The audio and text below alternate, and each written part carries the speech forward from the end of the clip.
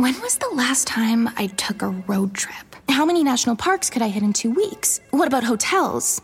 Wait, hey, Erica, how much am I spending on travel? When your questions about life turn into questions about money, there's Erica, the virtual financial assistant to help you spend, save, and plan smarter. Only from Bank of America. What would you like the power to do?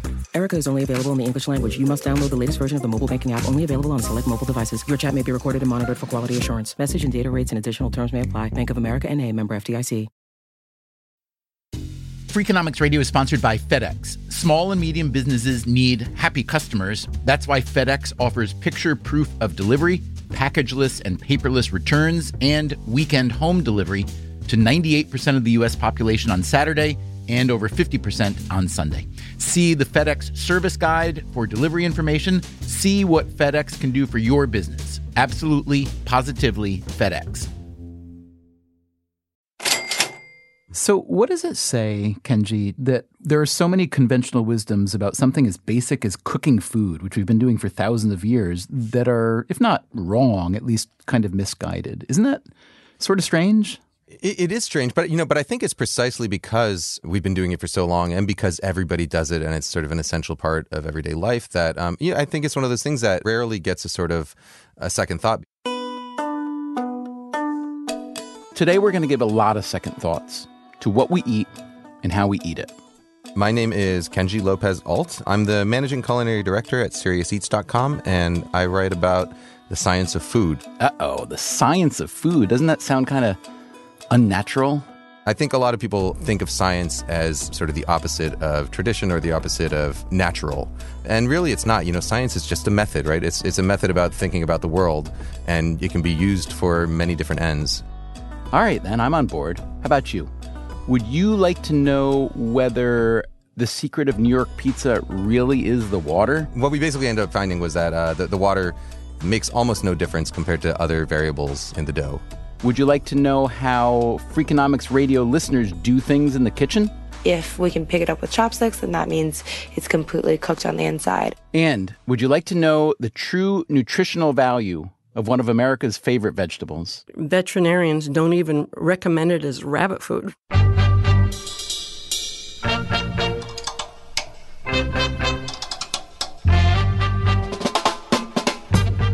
From WNYC, this is Freakonomics Radio, the podcast that explores the hidden side of everything. Here's your host, Stephen Dubner.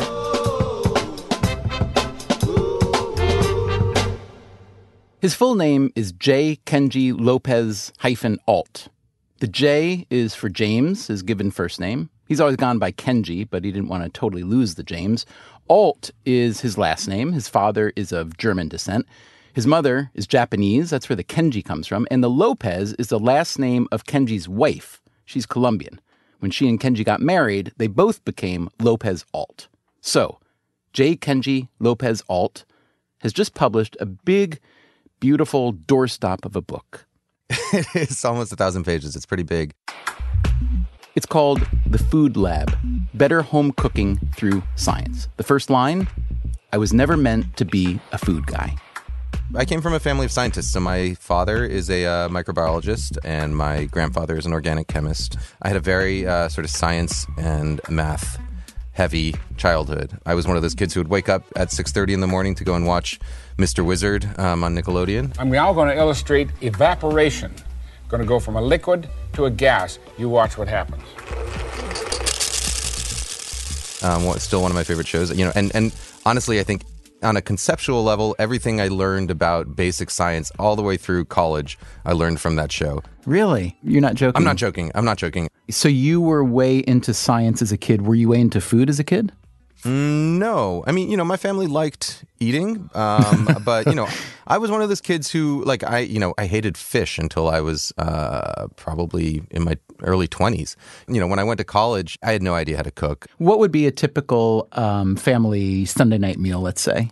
Well, so my mom is Japanese. She moved to the U.S. when she was a teenager.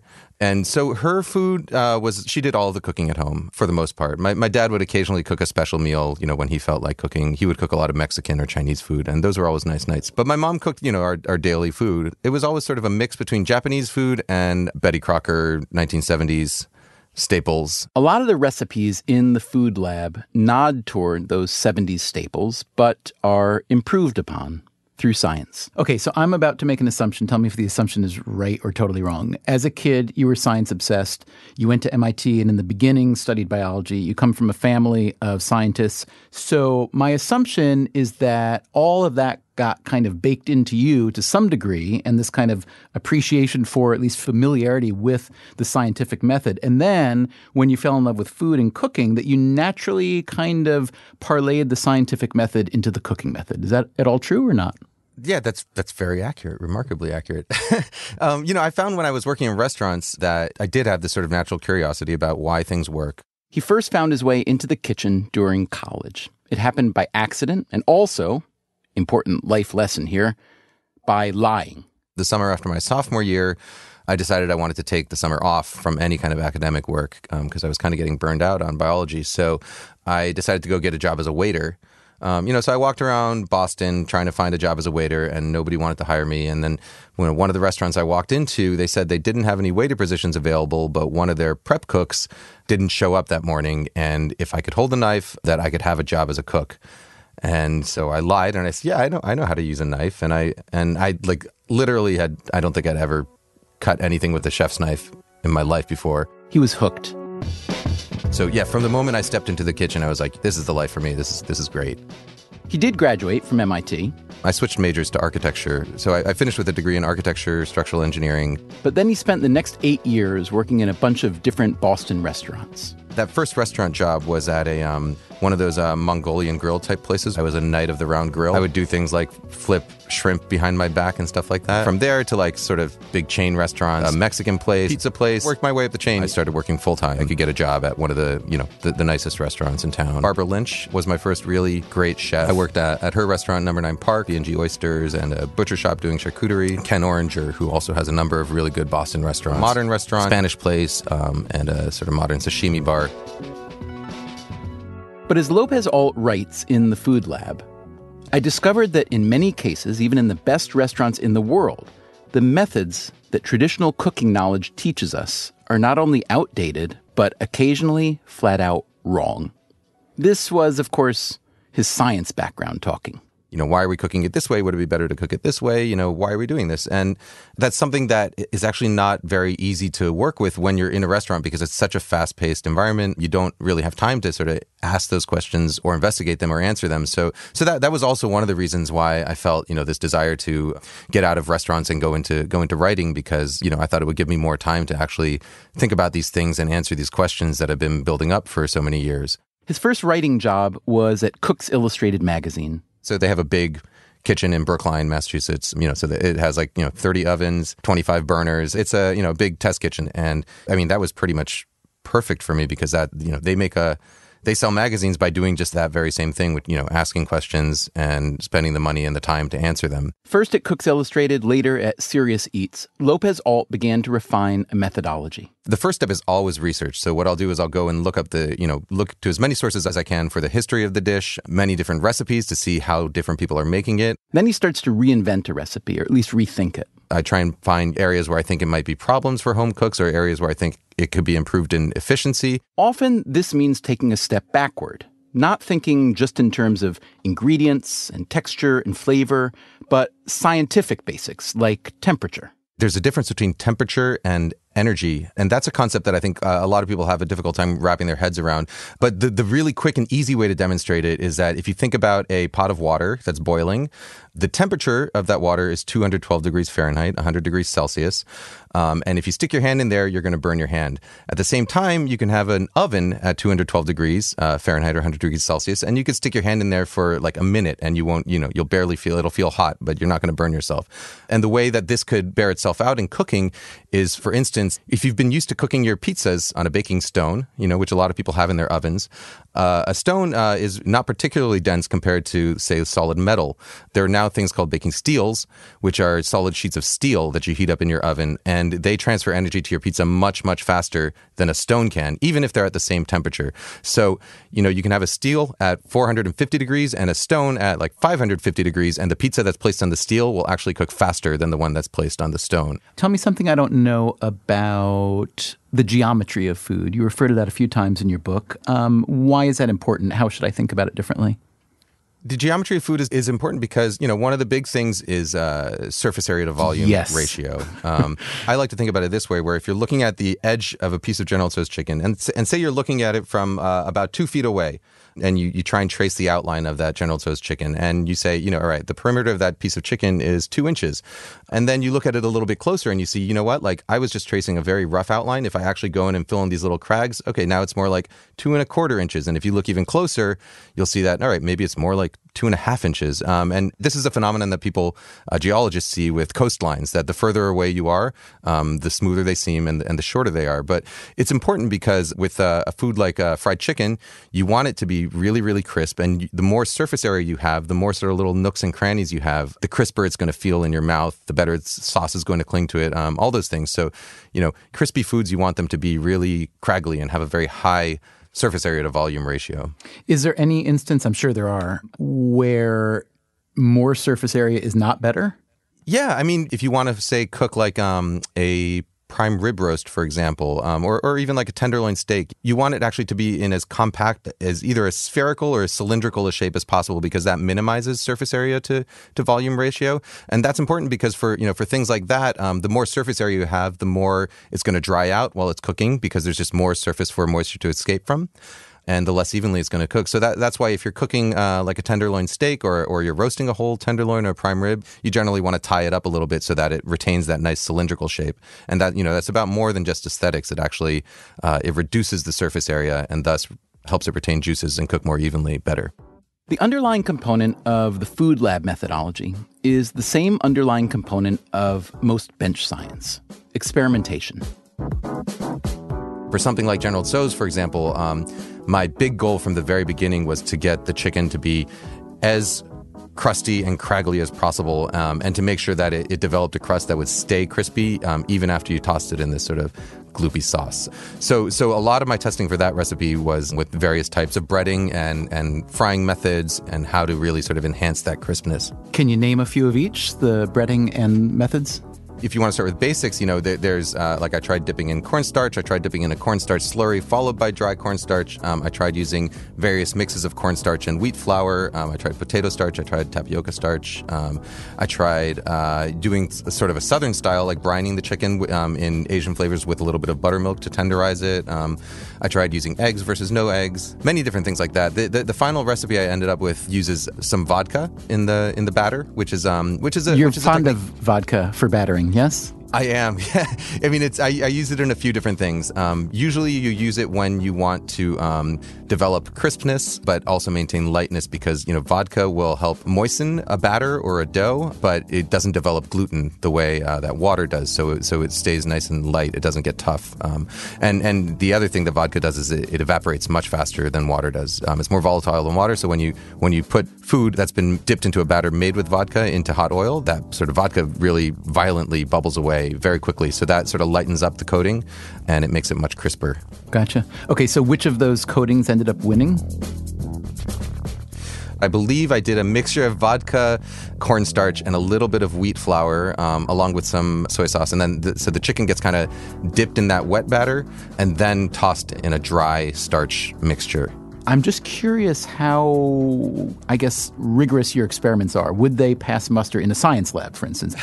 Sometimes. If there is really like a sort of deep question about cooking that people are very conflicted on, then I will actually do, a really well-controlled experiment, double-blind. So, for example, like one of the ones I did a number of years ago was to answer the question whether New York pizza is really good because of the water. Right, yeah. Yeah, and people say it is.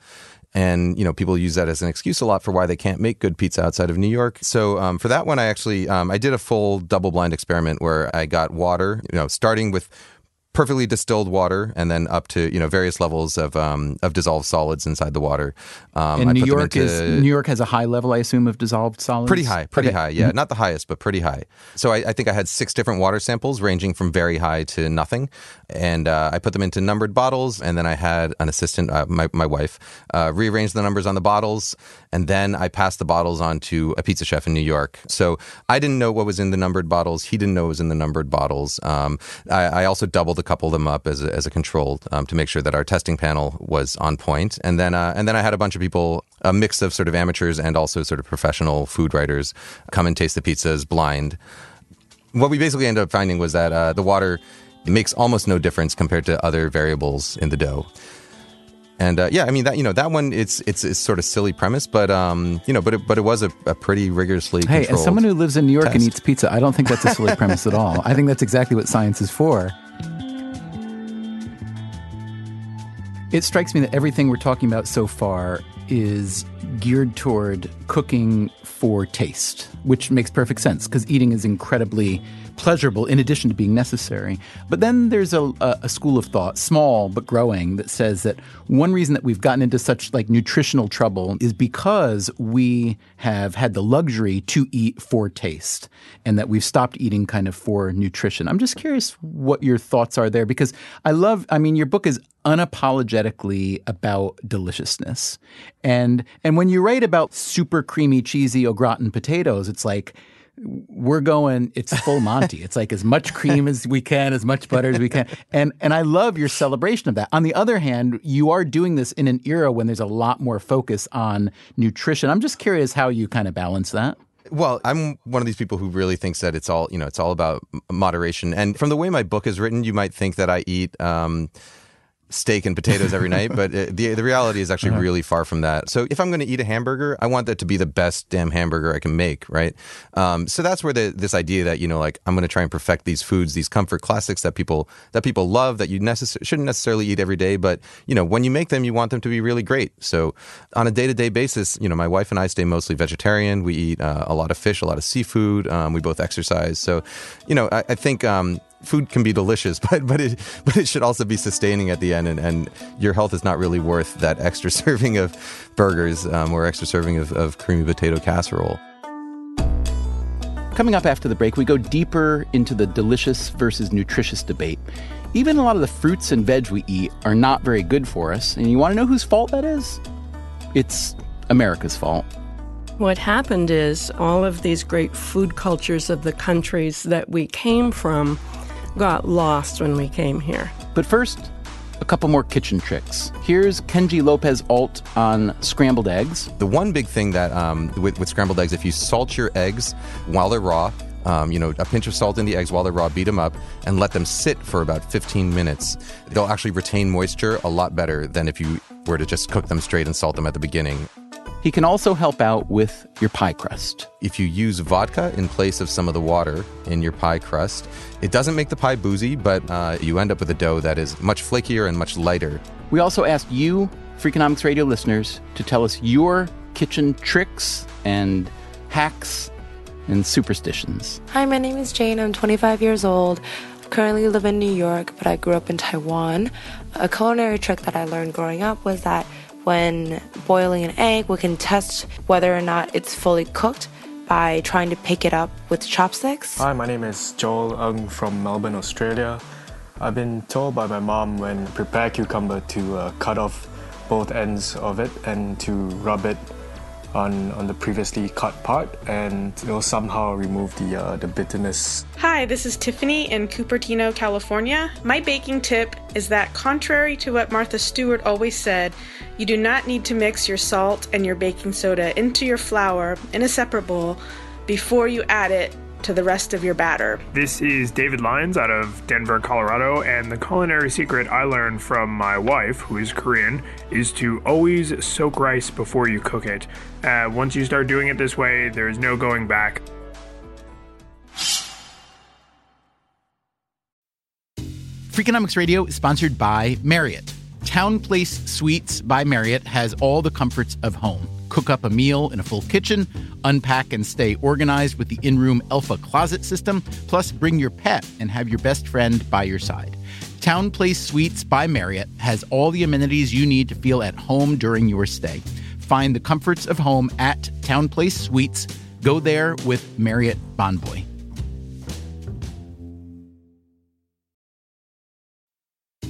Freakonomics Radio is sponsored by Amica Insurance. Amica Insurance is all about empathy. They know your auto, home, and life insurance are more than just policies. Home insurance is about protecting the life you've built. Auto insurance is there to protect you on the road ahead.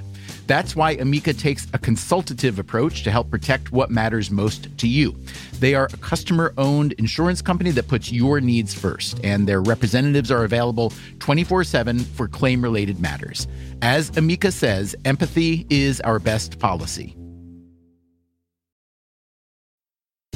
Freakonomics Radio is sponsored by Cars.com. Have you heard about the Your Garage feature on Cars.com? Here's how it works. You add your car to your garage to track its market value and cash in when the time is right to sell. Track both your car's historical and projected value. When it's time to sell, easily secure an instant offer from a local dealership or sell it yourself on Cars.com. Start tracking your car's value with your garage on Cars.com.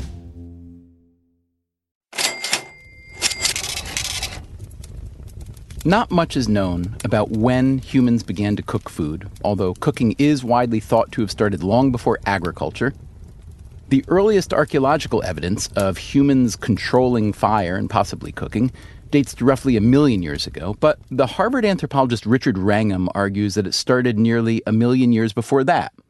He also argues that cooking is what made us human, that it allowed our prehistoric ancestors to spend less time and energy chewing raw foods, and that energy could be directed toward growing the human brain. But that's not the only reason to appreciate cooking. It releases nutrients in raw foods and often makes them more potent and easier to digest. There's some foods, and kale and broccoli are two of them, that we absorb more of their cancer-fighting ingredients if we eat them raw. But most fruits and vegetables benefit from light cooking, either a sauté, maybe in olive oil at low temperature, or lightly steamed, less cooked than most people cook them.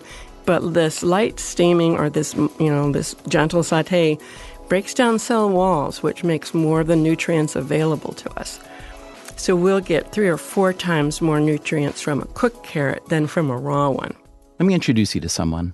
My name is Jo Robinson, and I am an investigative journalist. And she spent most of her career studying nutrition and food. Unlike Kenji Lopez-Alt, Jo Robinson was destined for her career path. And it really came down to this amazing grandmother that I had who had a sense about food and wholesomeness. Like in 1910, she and a group of women were critical of the agricultural department for saying that we should be eating white bread instead of whole wheat bread. And the thinking of the time, this is the food science of the time, was that all of that fiber and the bran and the germ were just roughage that we couldn't digest well, so it wasn't good for us. And this group also lobbied that Coca-Cola should not be sold. Her grandmother very much influenced the way the family ate. So more than other kids, we had whole grain, we ate nuts and seeds and brewer's yeast and, lots of fruits and vegetables. So I just grew up with that as being normal. As a kid, growing up in Washington State, partly in Tacoma and partly in the Puget Sound wilderness, Jo Robinson would sometimes spend her allowance on Wonder Bread, so she wasn't the only one in school with a sandwich on homemade wheat bread. As an adult, she tries to sort out nutritional myths from reality. My job is to go into the scientific journals, find what I think is important for human health, and repackage it in a way that people can, first of all, understand its importance, and then find, what to do. What am I going to pick in this grocery store?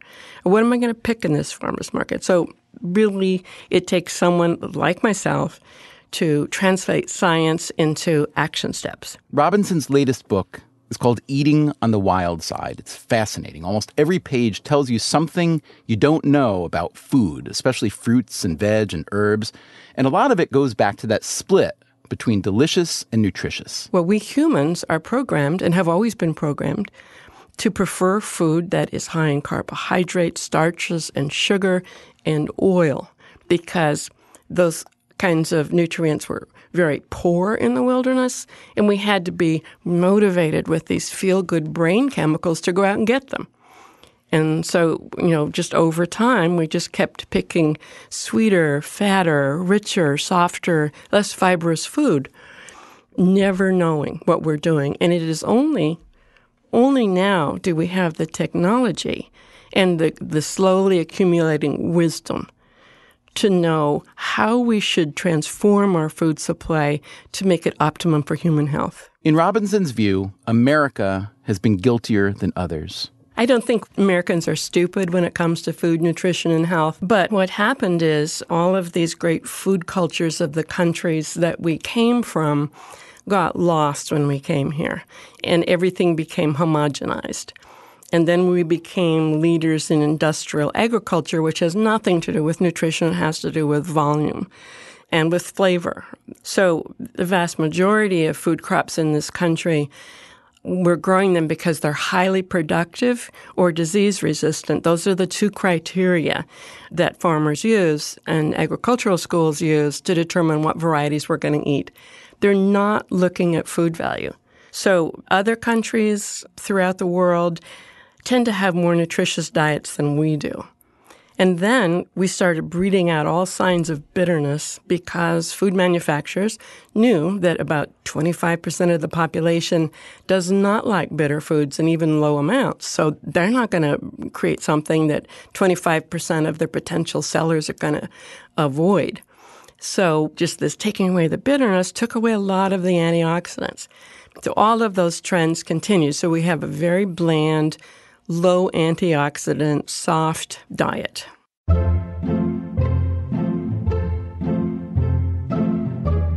Consider, for instance, one of the most popular vegetables in America. Overwhelmingly, people in this country eat iceberg lettuce. In fact, half the people in this country have never eaten anything other than iceberg lettuce. Now, let me clarify. It's not that half the people have never eaten anything other than iceberg lettuce, but no other lettuce. Now, why is that? It's a very productive lettuce, many, many tons of lettuce per acre. And it's also a very mild-tasting lettuce. And as a culture, we are pretty bitter adverse. And so we like the fact that iceberg lettuce is like kind of a watery crunch and doesn't have a lot of flavor. So it's everywhere.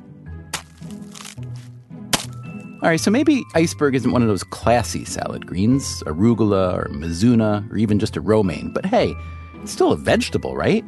Which means it's still got a lot of nutritional value, right? Iceberg lettuce has fewer nutrients than any other lettuce in the store. In fact, veterinarians don't even recommend it as rabbit food because there's not enough nutrients to support the health of rabbits. To think productively about our nutritional present and future, Robinson began by looking to the past. I began to compare the food that we're eating today with the wild diet that sustained us for about 98% of our evolution. And it was so very clear that over time we have greatly diminished the nutrient content of our animal products and our everything that we grow. For example, the antioxidant content of wild plants varies from 200 to 400 times greater than the domesticated counterparts that we eat today. Robinson believes powerfully in the value of antioxidants. Well, the word antioxidant can tell a lot of the story. It's against oxidation. And oxidation is just this chemical process where a molecule grabs an electron from another molecule, which sets up this chain reaction, which can cause all kinds of destruction in every cell in our body. As Robinson writes, plants can't fight their enemies or hide from them, so they protect them by producing an arsenal of chemical compounds that protect them from insects, disease, harsh weather, and sunlight. And many of those compounds function for us when we eat them as antioxidants. The problem is that as a result of many years of breeding food for taste and productivity, we've created a menu of modern fruits and vegetables that aren't necessarily good for us. There are some fruits in particular that may be bad for our health, and that's something that a lot of people just can't believe. But there was this interesting study where some Italian researchers took people, men, actually overweight men, who were at high risk for heart disease, and they decided to add a fruit a day to their diet, thinking that that would reduce their risk. And so they chose apples. An apple a day keeps the doctor away. So these overweight men prone to heart disease divided into two groups. One continued their normal diet. One had their normal diet plus a golden delicious apple a day. And at the end of the study, those men who were eating the golden delicious apple had higher levels of triglycerides, which are an independent predictor of heart disease, and the worst kind of cholesterol. And the problem with this particular variety of apple, it's very high in fruit sugars, and it's lower in antioxidants than many other varieties. So the health benefits in that variety are low, the sugar is high. So you may think that eating any fruit or vegetable is good for you. But that's certainly not true, because the fruits and vegetables that most people pick in this country are extremely low in antioxidants. And that includes things like melons and sweet corn, white sweet corn, and white potatoes and bananas, iceberg lettuce.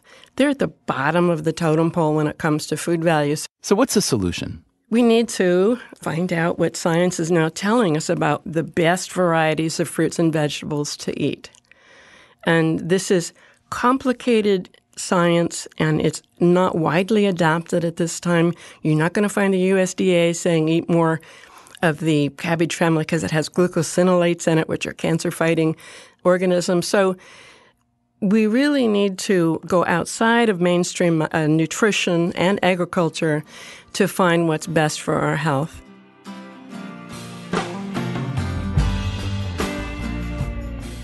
That's the mission Jo Robinson is on. She advocates seeking out the less sweet, less homogenized version of whatever you're already eating. So the best thing that you can be eating in terms of true lettuces would be a red leaf or dark green leaf lettuce, with red leaf lettuce far superior to the others. A Granny Smith or Honeycrisp apple is better than a Golden Delicious, although heirloom varieties, as Robinson writes, are generally much better than supermarket varieties.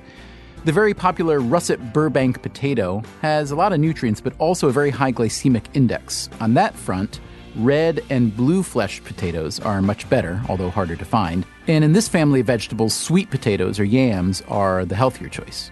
Berries are great, but again, the wilder, the better. There's really nothing better for our health than wild berries. Wild berries tend to have, from 2 to 10 times more health-enhancing phytonutrients than our domesticated varieties. And it's not just choosing the better varieties of the foods we eat, it's when we eat them. I do call this Eat Me Now. Eat Me Now because why?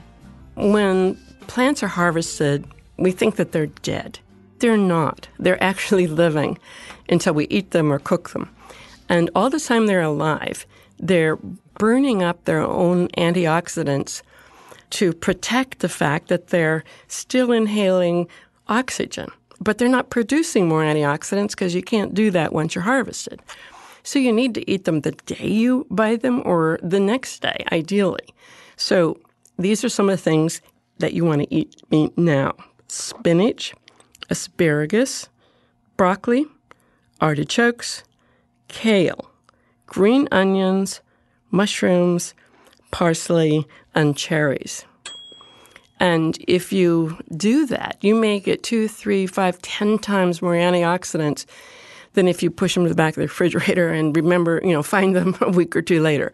Now, you might infer Robinson's Eat Me Now rule to also mean eat me raw, but she says the raw food movement is misguided. It's difficult to find science to support the idea that we're healthier eating raw produce than lightly cooked produce. Where does the raw food idea come from? Well, one of the claims is that if you cook things, you destroy plant enzymes, and that's true. And so the thinking is, well, we need these plant enzymes in order to digest our food. They're going to make us healthier. But plant enzymes are not created for our health. They're for the plant's health. What about canned vegetables? They must be less nutritious than fresh, right?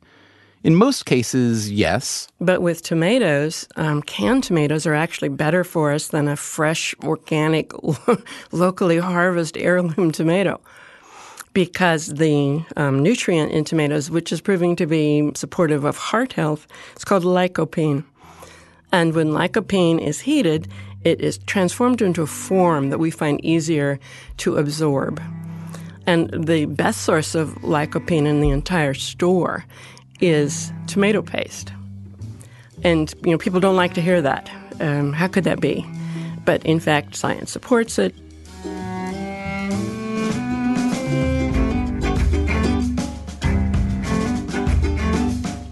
In scouring the scientific literature on what we eat and how we prepare it, Jo Robinson has come up with her own list of kitchen tricks. Now, unlike Kenji Lopez-Alt's work, which is meant to optimize taste, hers is meant to optimize nutrition. Garlic, for instance. A lot of us cook with garlic for flavor, but also because of its reported healing properties. But heat can destroy those properties.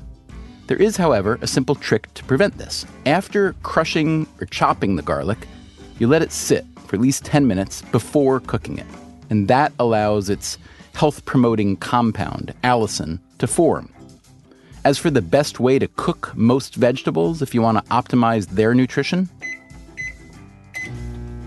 many people are surprised to hear that steaming vegetables in the microwave is probably the best way to preserve nutrients, because you want to destroy some of those enzymes that are getting rid of antioxidants as quickly as you can, and you want to cook the food for as short amount of time as possible.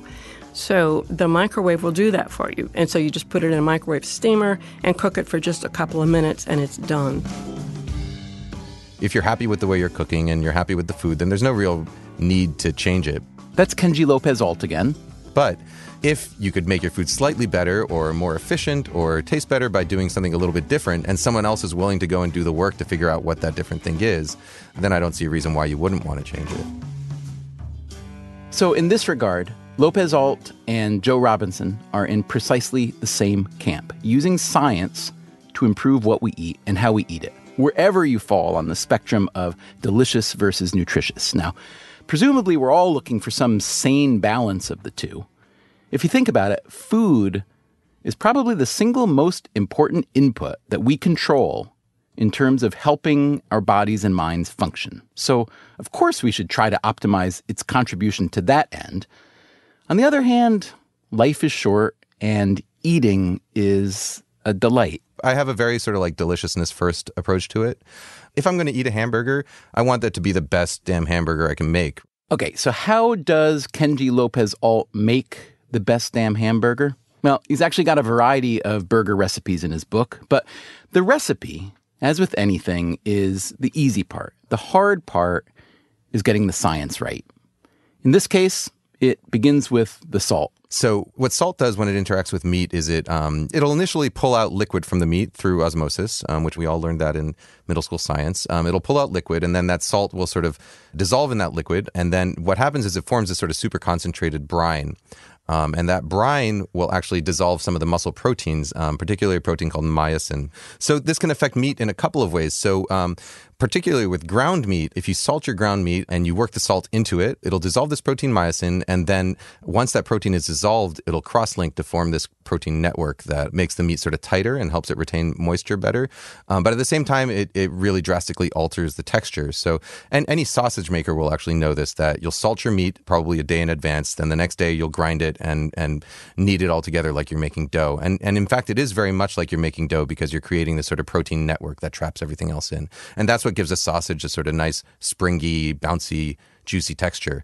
But on the other hand, if you were to do this to hamburgers, you end up with burgers that are tough and rubbery. So for a hamburger, I would recommend only salting the very outside of the burger after you've formed it. And actually, recently, my colleague and I, we made this series of videos, and as part of one of these videos, we were talking about burgers and about this very effect. And we rented a baseball pitching machine. Now we're going to fling both of these against the target using the patty pulse here and see what happens. That would throw hamburgers at the wall at 45 miles per hour. Prepare patty number one. And so we tried it with two identical patties, one of them salted on the inside, one salted only on the outside. And then we shot the whole thing in slow motion. All right, meat sling cocked and ready. Fire! And you'll see that the salted hamburger kind of bounces off the wall like a rubber ball. Like it cracks a little bit, but it basically just bounces off. Prepare patty number 2 for lunch. Fire! Whereas the burger that has salt only on the outside kind of splatters. And, you know, it's something that you can even taste, you can very easily taste it in your mouth. Like a burger made with salted meat will be tough, and one made with salt only on the outside will be tender and juicy, which is the way I want my burger to be. I really want your job, I have to say. It's a pretty great job.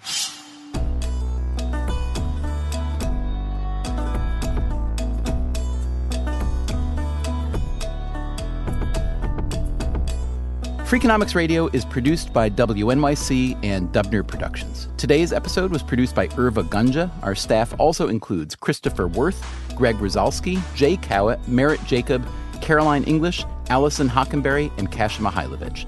We also had help from Angus Chen on this episode. If you want more Freakonomics Radio, you can subscribe to our podcast on iTunes or go to Freakonomics.com, where you'll find our entire podcast archive and lots of other stuff, including a blog post called How to Make the Perfect Cup of Coffee.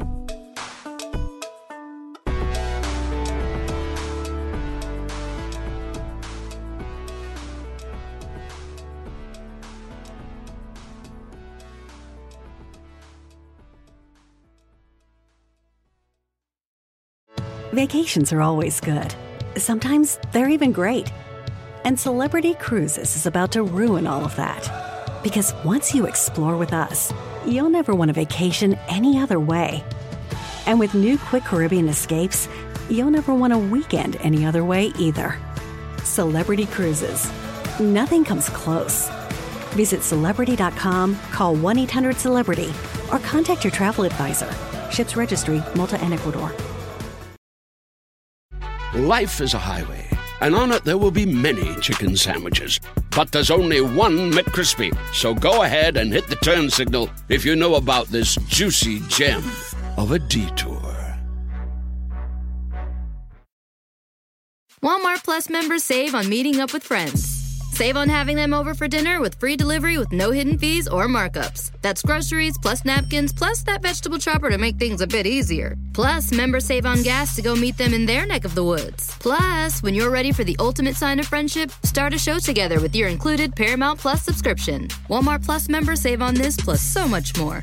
Start a 30-day free trial at walmartplus.com. Paramount Plus Essential Plan only. Separate registration required. See Walmart Plus terms and conditions.